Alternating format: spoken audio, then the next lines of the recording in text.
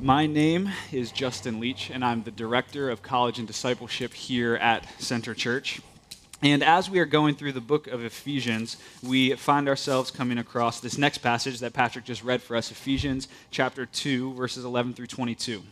I will not have to do much to convince you of how applicable that this passage is to our context and world today. The theme that we are going to see in this passage is division and reconciliation. And just to give you a quote, this is from a AP series, Associated Press, a series they did on division in America. This was their introductory quote for the series. This is what it says. In America, it's no longer just Republican versus Democrat or liberal versus conservative. It's the 1% versus the 99%, rural versus urban, white men against the world, climate doubters clash with believers, bathrooms have become battlefields, borders are battle lines, sex and race, faith and ethnicity, the melting pot seems to be boiling over. Right? And today we see that so clearly. Politically, we see this incredible division in our country. Half the country thinks Donald Trump is an incredible man of God, maybe, and the other half wants him impeached. The economic division is incredible. We saw in the past couple months this college admissions scandal where wealthy people are using their money to get their children ahead by bribing admissions within colleges. We see racial division. We see just so much different division in our context today. So this passage is so key for us to understand now. One word that is going to come out in this passage and in the book of Ephesians is the Greek word apolatrio. All right, apolatrio. And this is the word for alienate. All right, alienate. This word alienate occurs only 3 times in the Bible as a verb, 2 times in Ephesians, and once in a parallel passage in Colossians. Okay, the 2 times in Ephesians that it says is this. 4:18, it says that we are alienated from the life of God. So as people, we, because of our sin, if we are not born again through Christ, we are alienated from God because of our sin, separated from him. But the other way this word is used is in this passage right here. It says that Gentiles were alienated from the commonwealth of Israel. So what we see in this passage is this reality that different people and different groups alienate from one another, and this comes from the alienation with God. All right, last week, Josh taught through Ephesians 2, 1 through 10, which talks about how everyone, Jew and Gentile, every person in the whole world is separated from God because of sin, but God, being rich in mercy, reconciled us to God through Jesus Christ. What is happening in this passage, we have a therefore, is Paul is going to move from that application of theology, of salvation personally with God, to how that ought to impact us as people relating with one another. This idea of our vertical relationship with God impacting our horizontal relationship with other people is found commonly throughout all the Bible. It's not unique to here, right? In the Great Commandment, if you remember that one, Jesus tells somebody, a scribe who comes up and asks him, what is the greatest commandment in all the Bible? Jesus says the great and number 1 commandment is love the Lord your God with all of your heart, with all of your mind, with all of your soul, and with all of your strength. He says the second is like it, love your neighbor as yourself. Right, this vertical love of God is very closely tied to this horizontal love of others. Also, it comes up in another place, 1 John 4. We see the Apostle John saying that, beloved, if God has so loved us, we also ought to love one another. Right, this idea of God's love towards us and the vertical restoration that God has so graciously given us in the cross ought to impact the relationships that we have with people here today. So what we're going to see in Ephesians 2, 11 through 22, and it breaks down really well for us and very clearly, is that we have a problem in the first couple of verses, and that problem is alienation. All right, we have a problem, it's alienation. Second, we're going to see Paul's solution. All right, and that solution is reconciliation. But he doesn't just leave us with the solution. He's going to finish off by showing us what the result of a right understanding of those things is, and that is one church. All right, so we've got a problem, alienation. We've got the solution, reconciliation. And we have the result, one church. What we're going to see in this passage is at the center of everything, as we're walking through this outline that Paul gives to us and apply it to ourselves today and understand what Jesus' salvation means for us in our context, is that Jesus is going to be at the center of everything. In this passage, as the solution, the one being glorified, the one bringing people together, Jesus is at the center. True reconciliation, that what we're going to see, true reconciliation between different people and different people groups will only come through Jesus. And will only come through the message of the gospel.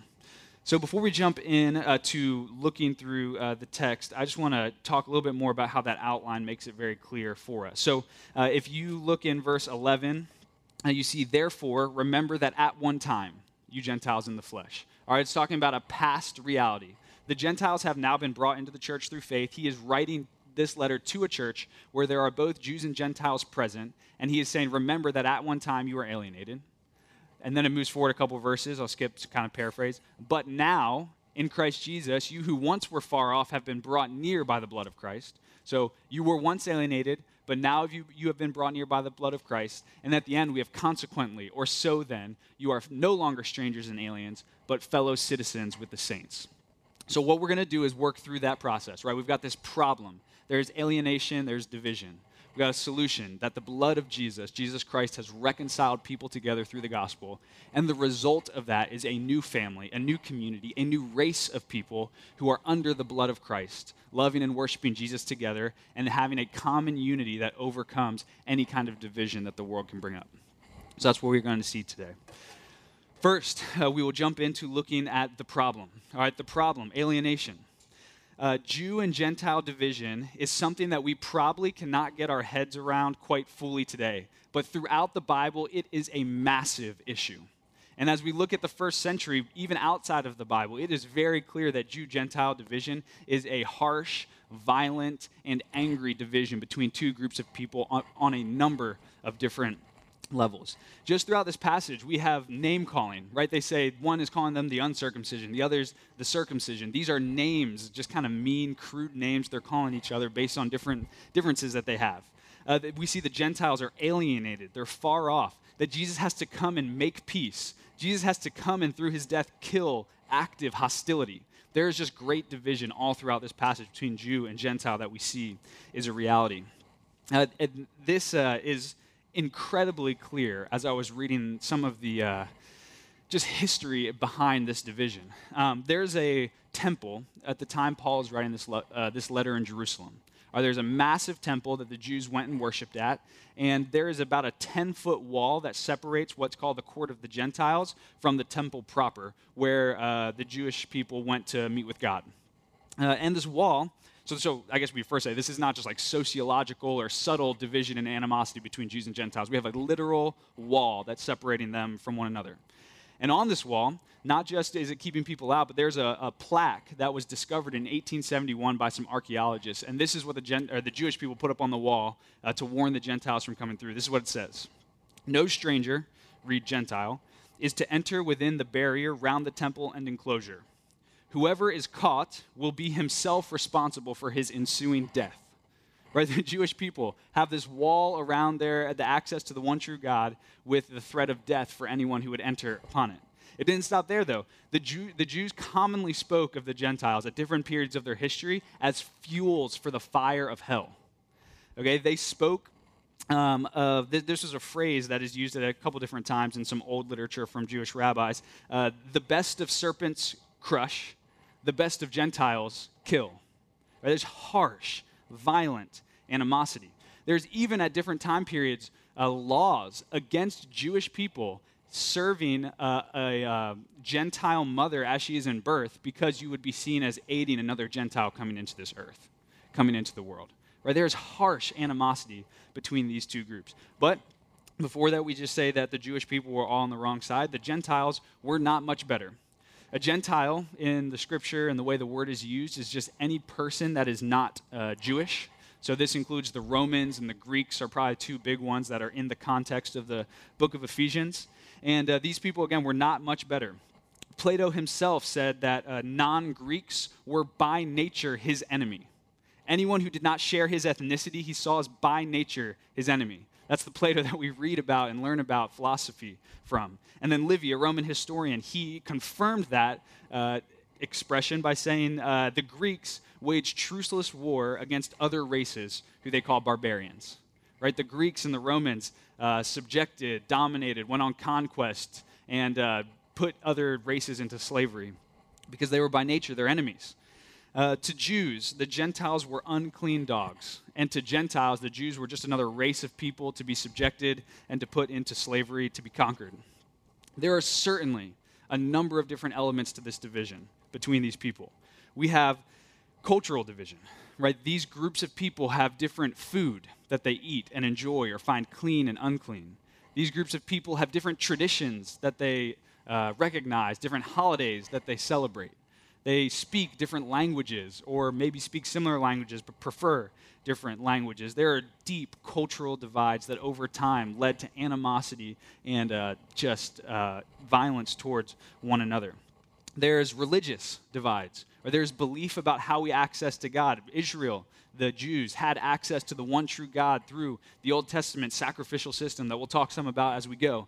And the Romans and the Greeks had their own set of gods and their own religions that they were following, and that created this animosity. It's racial. The Jewish people said that we have the blood of Abraham coursing through our veins, and because we are children of him, because we are part of this community, we are better. The Romans and the Greeks thought the exact same thing as we just saw that Plato said. Both of these groups were divided by so many different things, cultural things, religious things, racial things, so many other areas of division that we could talk about. But what Ephesians 2 is going to help us see is that the division is primarily spiritual. All right? Every division between groups of people is going to come first from spiritual division, spiritual separation, and spiritual alienation, and not these secondary things.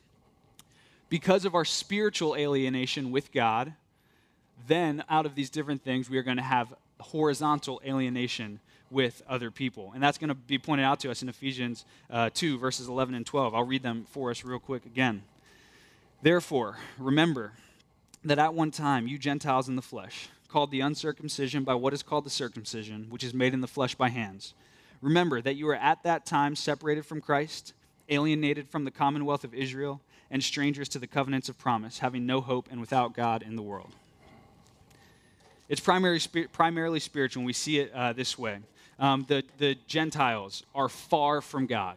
All right, in those two verses, we see that the Gentiles are far from God. We see a five-fold list of why they are far from God. We see that they are separated from Christ. We see that they are alienated from the commonwealth of Israel, strangers to the covenants of promise, having no hope and without God in the world. They are Christless, stateless, friendless, hopeless, godless. Christless because they have no idea that they have a need of a Messiah or that a Messiah is coming. Right? They are friendless or stateless because God worked through the theocracy of Israel, blessing them and promising to be a blessing through them. So they're stateless and friendless, aliens to Israel and strangers to the covenants of promise. They have no idea what God is going to do through Israel to bless the world. And they are just completely alienated from that with no access. And they are hopeless and they are godless. Not that they were atheists, because almost the entire world believed in a different form of deity or God back then, but they did not have access to the one true God. And we know that all other gods are not real. They are not in any way comparable to the God of the Bible. They are in no way a threat to him in any such way, and there's no hope of this Messiah that is coming. The Gentiles are very far from the true God of the Bible. They have no access to him. They have no hope in him. They have no awareness of need for him. They have no idea that he is coming, and they have no idea that the Messiah is for them. They are far, far, far from God. But again, before we think that the problem is all on the Gentiles and the Jews have it together, the Jews, although they may not be far from God in the same way as the Gentiles, the Jews misunderstood God. All right, the Jews just completely misunderstood God. There are so many benefits that the Jewish people had because of their special relationship with God. God chose them. He called them to be a people for his glory that he was going to shape and that he was going to bless the world through. But rather than realizing the benefits and the privileges that they had because of a relationship with God, which is the knowledge of the scriptures and God speaking to them and telling them about the coming Messiah, they in pride and arrogance rejected God. Right, we see a hint of that in verses 11 and 12 when it says that their circumcision is just made in the flesh by hands. The Bible tells us that a true Jew is one who is circumcised in the heart, not just an outward physical affiliation with God's people, but their inward heart has been changed through faith in Christ, where they love and worship and treasure him. And what Paul is saying here is this circumcision in the flesh made by hands is nothing. They had this access to God, but they didn't take advantage of it. In fact, when God came and Jesus came, instead of realizing who it was and loving and worshiping and following him wherever he went, they killed him and they put him on a cross. Right? The Gentiles were far from God, but the Jews completely misunderstood God in their hardened heart, and they were far from him too. This alienation between one another came because both groups, both Jew and Gentile, were alienated from God. How does that work? Right? We all boast in something. We all look to take pride in something.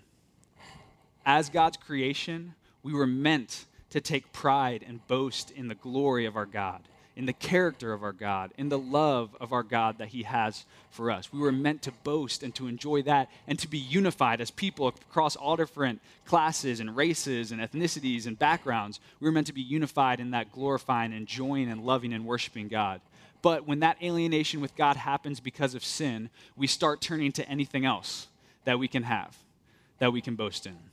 We start turning to our culture, we start turning to our race, we start turning to our education status, we start turning to the job that we have or how much money we make, and we boast in these different things, and we elevate ourselves and the people that fit into our group, and we put down others, and division occurs.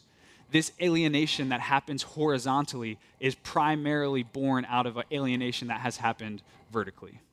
Right? And we have to know that, and we have to remember that, because if we look for solutions that are just going to solve the horizontal problem without looking for a solution that solves the vertical problem, we are never going to get to the source. This prideful boasting, because of our alienation with God, leads to this horizontal alienation with others. Alienation of groups, division between groups is a heart issue, and we have to know that, and we have to believe that. We have to see that the Scripture teaches that before we can really deal with it and move forward in loving one another in a right response to the way that God has loved us. So how have we seen that happen? Right? We have seen this alienation of groups towards one another happen in just horrendous ways throughout the history of the world and throughout recent history in our country and even in the modern day. We see it in massive ways, religiously with religious persecution. We see it culturally with colonialism and imperialism. And we see it racially in racism, right? We see it in all of these massive ways. But I am going to assume that most of us in this room are probably not walking around as colonialists, imperialists, racists, or persecuting others for their religions. Not that that is beyond any of us getting there, but I do know that there are ways that we have preference in our hearts towards other group of people. Again, it may not be based on race. It may not be based on culture. It may not be based on religion, as this has happened in big and massive ways throughout history. But this most definitely happens in at least subtle ways in all of our hearts. Because we have a broken relationship with God at times. Even if we have been bought by the blood of Jesus and we're followers of him, we have areas of our heart that are still questioning that, not fully assured of that, and we turn to other ways and boast in ourselves. So again, maybe these are more subtle ways. Maybe it's the way that people carry themselves. Maybe it's the way that people speak. Again, the type of job that people have or how much money they make. Maybe there are little other ways that we put our moralize the benefits that we have and then divide ourselves from other groups. Right? And that is the core of this alienation that ends in violence way down the line, but it comes from that horizontal alienation that we have with God. All of the horizontal alienation, all of the division that we experience with other people comes primarily from our separation from God, and we see that in these first couple of verses. Thankfully, though, the Bible does not leave us with this alienation and this division without some hope to overcome that, to develop healthy and God-glorifying relationships with one another. The problem is alienation, but there is a solution that the Bible offers. And the solution that the Bible offers is reconciliation. We have seen the world throw a number of different solutions at the issue of division between people. A number of different solutions. Two that came to mind as I was thinking through this. One would be intellectual. Right? We think if we educate people or if we develop a new philosophy, then we will be able to, through that, reconcile people together in a way that is lasting and true and heals the brokenness in the world. It's through education. Right? And education at its best is going to heal certain divides for a time, but likely will just create divides in other areas. Right? Education of the civil rights movement in a lot of ways has gone a significant amount in healing relations from slavery in the United States to understanding what has happened and what people have been through. Right? It has done a long thing, but it creates divisions in other areas politically, and there's all other things that flow from that. Education is good and it is helpful, but it is not going to be the true and lasting reconciliation that the Bible says can come only through Jesus. Another one, it would be political, right? This is what we think of with the Romans and the Greeks. They just conquer people and put them in their culture, assimilate them, bring them in, and make everything kind of smoothed over through that, right? Again, that might happen for a time. There might be a time that people come in and submit to being conquered. But we know that over time, as we've seen again and again throughout the history of the world, that's not going to last. There is no way for true reconciliation for people to be forced into a new culture, to assimilate, and to have true, lasting reconciliation between people. But the Bible, again, says if you're doing those things, what you're doing is going after these horizontal issues without dealing with the vertical issue with God. Because if you deal with that alienation with God in people's hearts, then the necessary and guaranteed overflow of that love of God will be a love for other people that creates genuine reconciliation with others. So we see this in verses 13 through 18 in chapter 2. I'll read those for us. But now, in Christ Jesus, you who once were far off have been brought near by the blood of Christ. For he himself is our peace, who has made us both one and has broken down in his flesh the dividing wall of hostility by abolishing the law of commandments expressed in ordinances, that he might create in himself one new man in place of the two, so making peace, and might reconcile us both to God in one body through the cross, thereby killing the hostility. And he came and preached peace to you who were far off, and peace to those who were near. For through him we both have access in one Spirit to the Father. If you grew up in Sunday school and I was to ask you this question, you would know the answer. Who is the hero of reconciling divided groups? Jesus, right? Your Sunday school answer. We know that's the right answer. If you read these 5 or 6 verses, Jesus' name is sprinkled throughout there, and I would say, hey, there's the intense animosity between these two groups. Who's the hero? We read that passage, we say Jesus, right? It seems like a clear, quick answer that Jesus heals these groups. But what exactly has Jesus done, and how has he accomplished this horizontal reconciliation between two groups that are very divided? In this passage, we're going to see pretty clearly what he has done for us and the incredible power that his death has to reconcile groups together.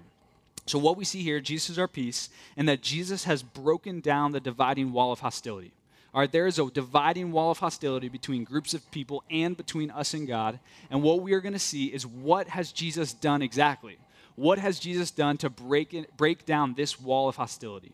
And in this passage, we'll see very clearly what that is. The first thing that we see, verses 14 and 15, is that he abolished the law of commandments expressed in ordinances.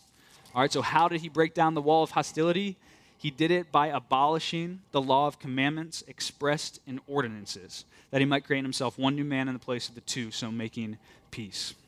All right, there's 2 distinct ways that Jesus has broken down this dividing wall of hostility by abolishing the law of commandments expressed in ordinances. All right, the first one is this. In the Old Testament, the Jewish people had a set of cultural and religious practices that God gave them to relate to him as a picture of the coming Messiah. All right, so they had this Old Testament sacrificial system where they offered bulls and goats and made these sacrifices and offerings to God to be made right with him. And the purpose of that sacrificial system was to express their faith in God and to follow and obey him, but also to paint a picture for them of the Messiah that they would one day need to ultimately come and replace the sacrificial system once and for all. So in Jesus' death, one way that he tears down the dividing wall of hostility is by fulfilling all of the regulations of the ceremonial law of the Jewish people. All right, they have this very distinct culture, these distinct practices and foods and habits from the rest of the world, and those distinctions create a barrier of hostility, creates a separate culture, creates a lack of trust and confusion between two groups of people, and over time turns into name calling and, again, this animosity that has come up. What Jesus has done in getting rid of the ceremonial requirements of the law is allowed all people to come to him in the same way. So now there is no distinction in that, but the dividing wall of hostility has been broken down because Jesus in his death was the fulfillment of the picture of the ceremonial laws that were there. Right? So now those ceremonial regulations are no longer needed for the Jewish people or for the Gentile people to get to God, because the picture is no longer needed, because the real substance has come and has accomplished his work.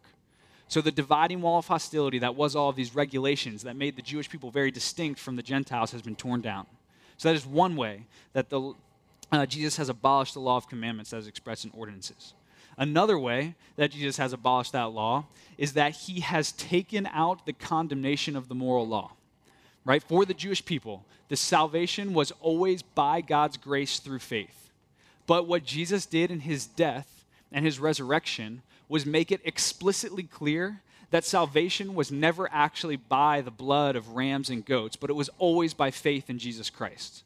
Right? It's not that there was a new way to get saved, but it was made explicitly clear that the one way to be saved through faith in the Messiah was the only way always to be saved.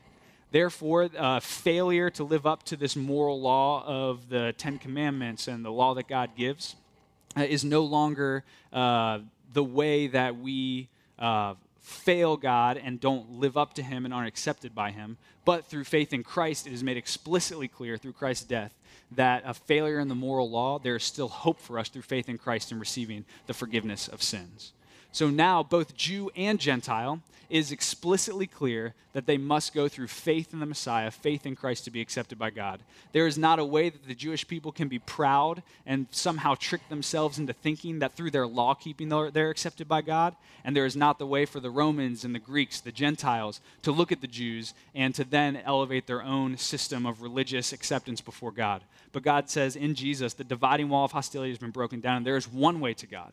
That is through faith in Jesus Christ, and that is made explicitly clear through his death and resurrection, that he fulfilled the law on our behalf, that through faith in him we receive his perfect law keeping, and we are accepted by God. There's no two different ways, but the dividing wall of hostility is broke down, so we are all standing at the same ground, at the same level before God, and there's no reason for that hostility anymore. Jesus in his life has torn down that wall of hostility. Everyone comes to God through faith. So that's what he did. That's the first thing that he did. The second thing that he did was he created a new humanity. All right, he created a brand new humanity. First, he abolished the law of commandments expressed in ordinances and did that. The second thing he did in his death is that he created a new humanity.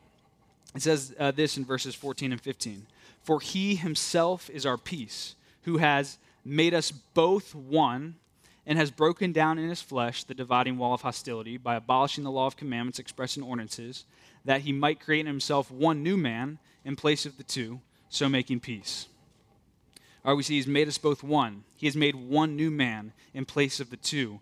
What the Bible teaches, what people have mentioned all throughout history that are scholars of the Bible, is that what Jesus has done in the gospel is created a new humanity. He has created a new race of people. He has created a new group or type of people, a new class of people. And this group of people have a unifying factor in that they are born of God that is deeper than any dividing factor ought to be. All right, there's a bishop, John Reed, who's a bishop in the church in Australia, and he used to drive a school bus. And the story that he tells goes like this. So he's driving a school bus. He's got Aborigine kids in Australia, which is the native population of Australia there. And then he has some white kids on the school bus. He drives both of them to school. And as they are growing up in their culture, there's a lot of animosity between the Aborigine kids and the Aborigine people, and then the white settlers who are coming into Australia. And this flows into the kids' lives too, and on the bus they treat each other poorly, they sit separated, they make fun of each other, and they also just hang out in their own groups.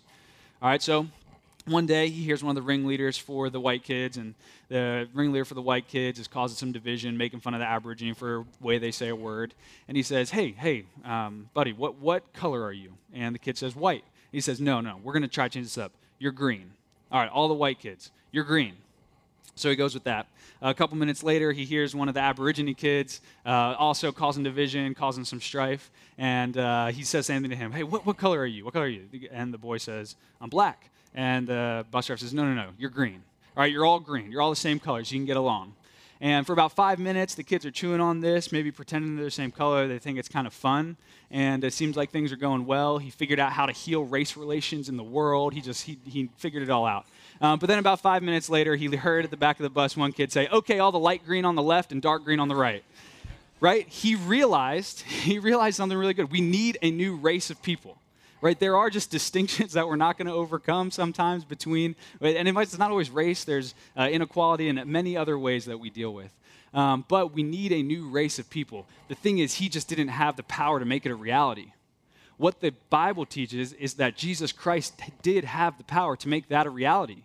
He has, in his death and resurrection, created a new race of people. And that race of people is those who have believed in the gospel of Jesus Christ.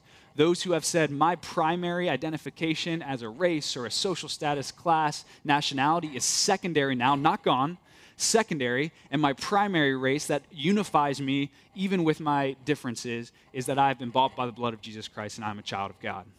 Right? Bishop John Green had a good idea, but he didn't have the power to carry it out, whereas Jesus had the power to create a new race, a race of people who were God's children. Right, and because of this, one thing that you may hear, and I think we're kind of moving past this, is the idea of color blindness, right? This idea that I don't see color, I see everybody is the same in my eyes. And I think that is not helpful exactly because of this, right? The Bible says in Revelation 7 that every tribe, tongue, and nation is going to be worshiping around the throne.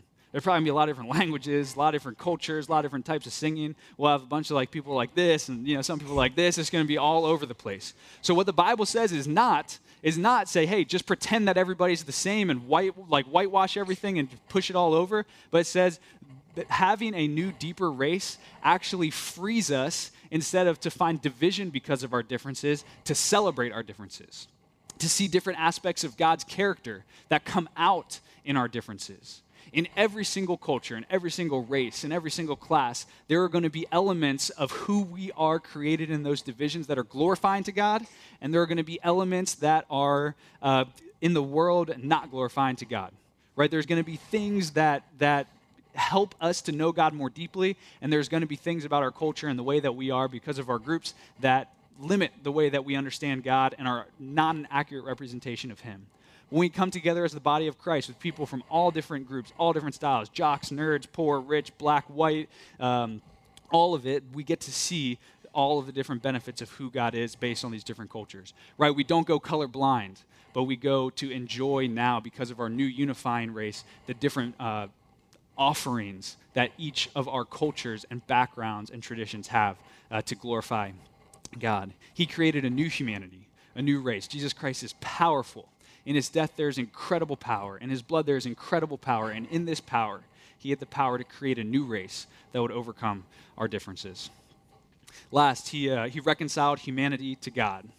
So he created a new humanity, reconciled humanity with one another, but he also reconciled humanity to God, dealing with that primary issue of our alienation vertically. We see this in verses 16 to 18.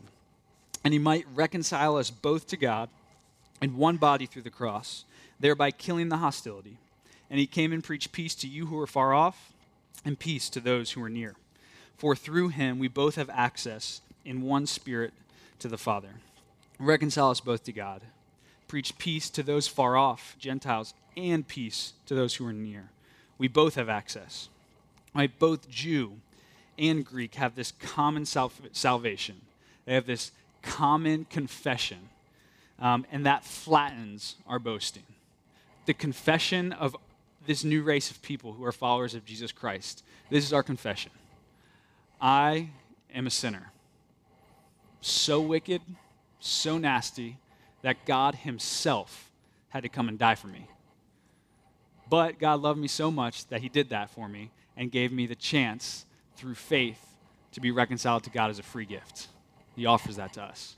That flattens our boasting, right? We can no longer look on other people and other groups and look down on them, but we say, I'm a sinner so bad that God himself had to die for me. How can I look down on other people? One of my favorite quotes is a guy talking about sharing the gospel with others that gets at this idea. And he says, when we talk about Jesus with others, what we are is not, like a rich person helping a poor person out, but primarily what we're more like is a beggar telling another beggar where he found some bread. Right? The gospel of Jesus Christ, the way that we have both been reconciled to God, both Jew who were close, both Gentile who were far off, both reconciled to God through the cross, flattens any pride or boasting that we could have because we both have access to God in the same way. There's no cultural, racial, economic, sociological, or religious backgrounds that can defeat reconciliation in Christ because there's one way to God. We all have one problem, alienation from God, and there's one solution, Jesus Christ. And that flattens our boasting in front of one another. It flattens our boasting. All three of these ideas, that he abolished the law of commandments expressed in ordinances, that he created a new humanity, and that he reconciled us as humanity to God, they get at this idea that he himself is our peace, right? He himself is our peace. The passage says that a couple of times. This whole section describes why Jesus is called our peace with God through giving himself on the cross for us, that we might be reconciled to God through forgiveness, and with one another. He tore down anything that would divide us together so that in Christ, the church can be a family together, united above any differences that we might have. Many people have many different answers for reconciliations between groups, right? Intellectual, political, different ways to solve it. But the Bible is very clear. The Bible is very clear, and we as Christians believe the Bible, that the only way for true reconciliation is through Jesus Christ. The only way that two people, even in the same group and same culture, can be reconciled to one another, to really, truly love one another out of a selfless heart, is through Jesus Christ. This is what the Bible teaches us, and this is what we must cling to. The hope for reconciliation with God for eternity is Jesus Christ. But the hope for reconciliation among people in a beautiful, God-glorifying way today is people believing the gospel of Jesus Christ, being reconciled to God, and therefore reconciled with one another. Paul does not stop there with this solution of reconciliation, but he actually tells us what the outcome of this solution should be. And this is the result. One church. So in verses 19 through 22, we see this result, which is one church. Let's start in verse 19. So then, you are no longer strangers and aliens, but you are fellow citizens with the saints and members of the household of God, built on the foundation of the apostles and prophets, Christ Jesus himself being the cornerstone, in whom the whole structure, being joined together, grows into a holy temple in the Lord. In him you also are being built together into a dwelling place for God by the Spirit. Summarizing where we've gone so far, he says, therefore, remember that you were alienated. But now in Christ Jesus, you who once were far off have been brought near by the blood of Christ. So then, right, he reminds them, so then you are no longer strangers and aliens like you were, but you are fellow citizens with the saints. Fellow citizens with the saints. This, what we see is that you are no longer what you once were. You are no longer alienated from God's family, but you are brought in to God's people. We see three word pictures about what the church is as an overflow of this reconciling Jesus who has saved us. Three word pictures. First, we are one kingdom. All right, one kingdom. And we get that from fellow citizens with the saints. Fellow citizens with the saints. As the church, regardless of who we are fellow citizens of one kingdom with Christ as our king. All right, and that idea, I think the good way to think through this is we are operating, all of us, no matter where we come from, what religious background we are, no matter how young or how old in the faith we are operating in the kingdom of God with birth certificates and social security cards, not with passports. All right, we belong here, not because of our background that gains us entry, but because God himself has given us full access to him.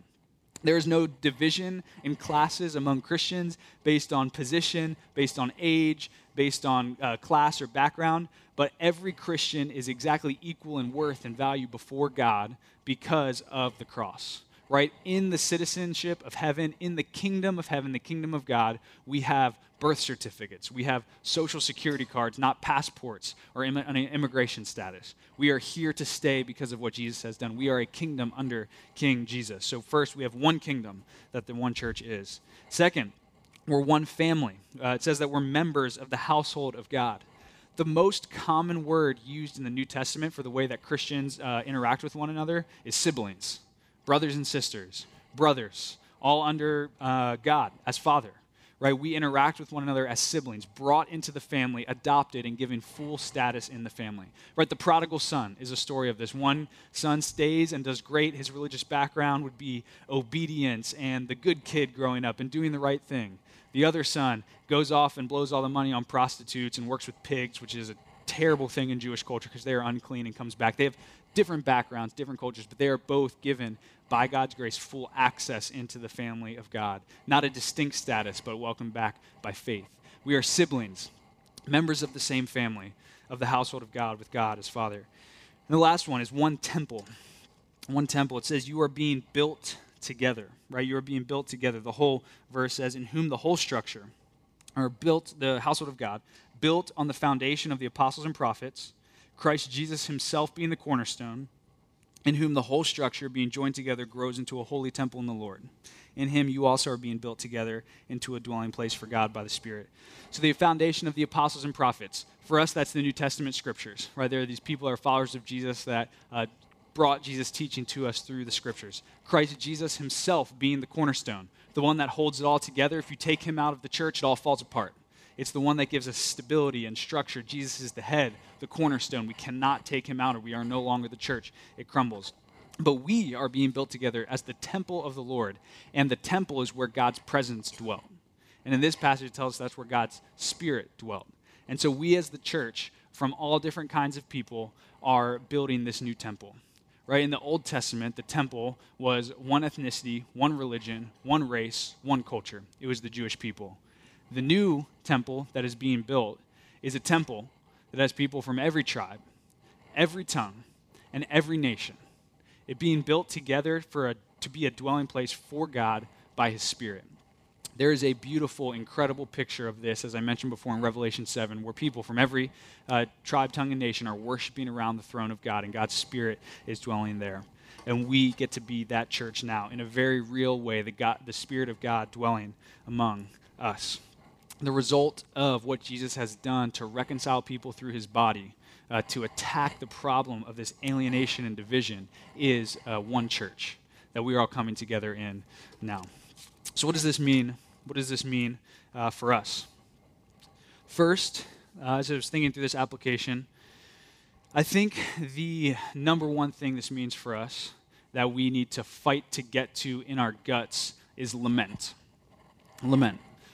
For whatever reasons that we don't need to get into now because this is not a sociological, historical class, our churches, followers of Jesus, and even within our church, there is not this perfect vision of what we one day will experience perfectly and can increasingly experience now with unity between all different kinds of people does not happen perfectly now.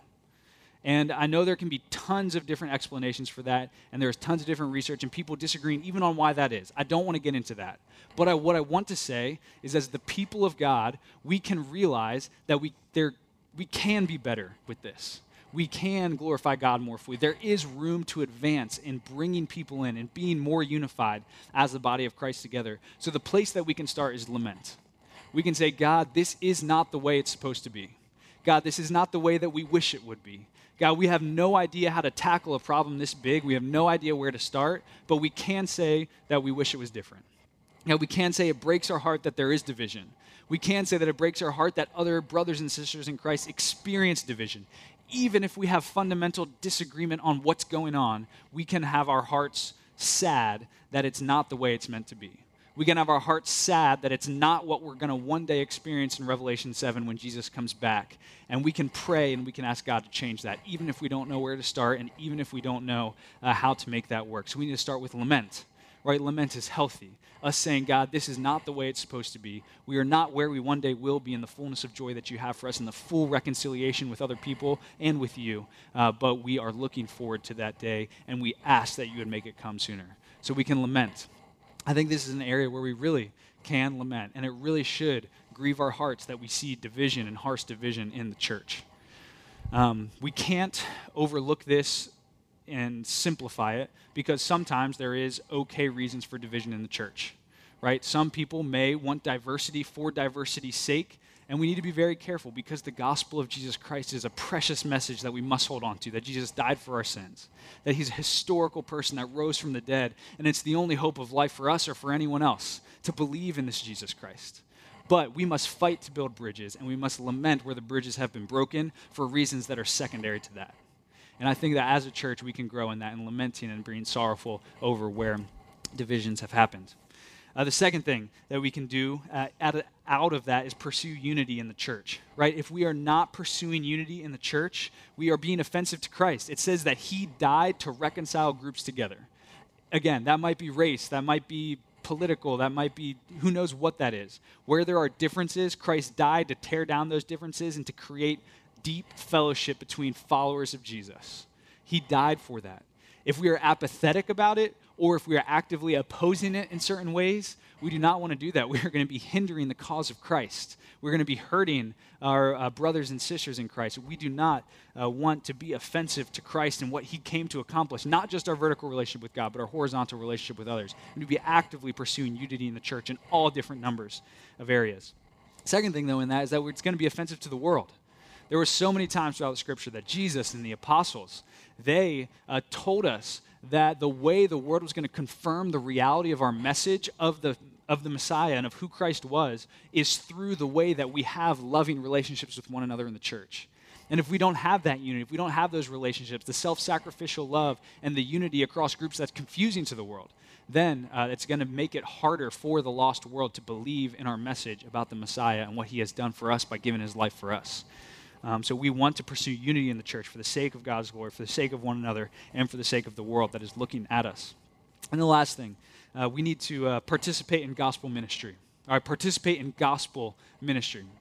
Why I say that is because he said he came and preached peace. Right? Jesus' death did not magically snap his fingers and apply unity everywhere, but the way that unity and reconciliation with God and others is spread is through the proclamation of the message of peace, which is the gospel. And so the primary way, again, to achieve reconciliation is to proclaim this message of the gospel, that we are far from God in our sin, but in love for us, he came and reconciled us to God. And in light of that, it is necessary that we give ourselves to loving and serving others, even who are very different from us. This gospel of Jesus Christ is the message of peace, and we give ourselves to the advancement of this message of the gospel because we believe as God genuinely changes hearts through the preaching of the gospel, brings new people into his family, into his kingdom, into building his temple, then we can be reconciled to one another. And the vision for the church is this, that we would be a pocket, the church, God's people would be a pocket of surprising unity in the midst of a divided world. Right? That we would be a pocket of surprising unity in the midst of a divided world. Jesus is strong. He is powerful. His blood is full of power to unite us to God. We just cry out and cling to him by faith. It's granted to us. But it's also powerful to reconcile us with others. Those like us that we need to be reconciled to, and those very, very different from us.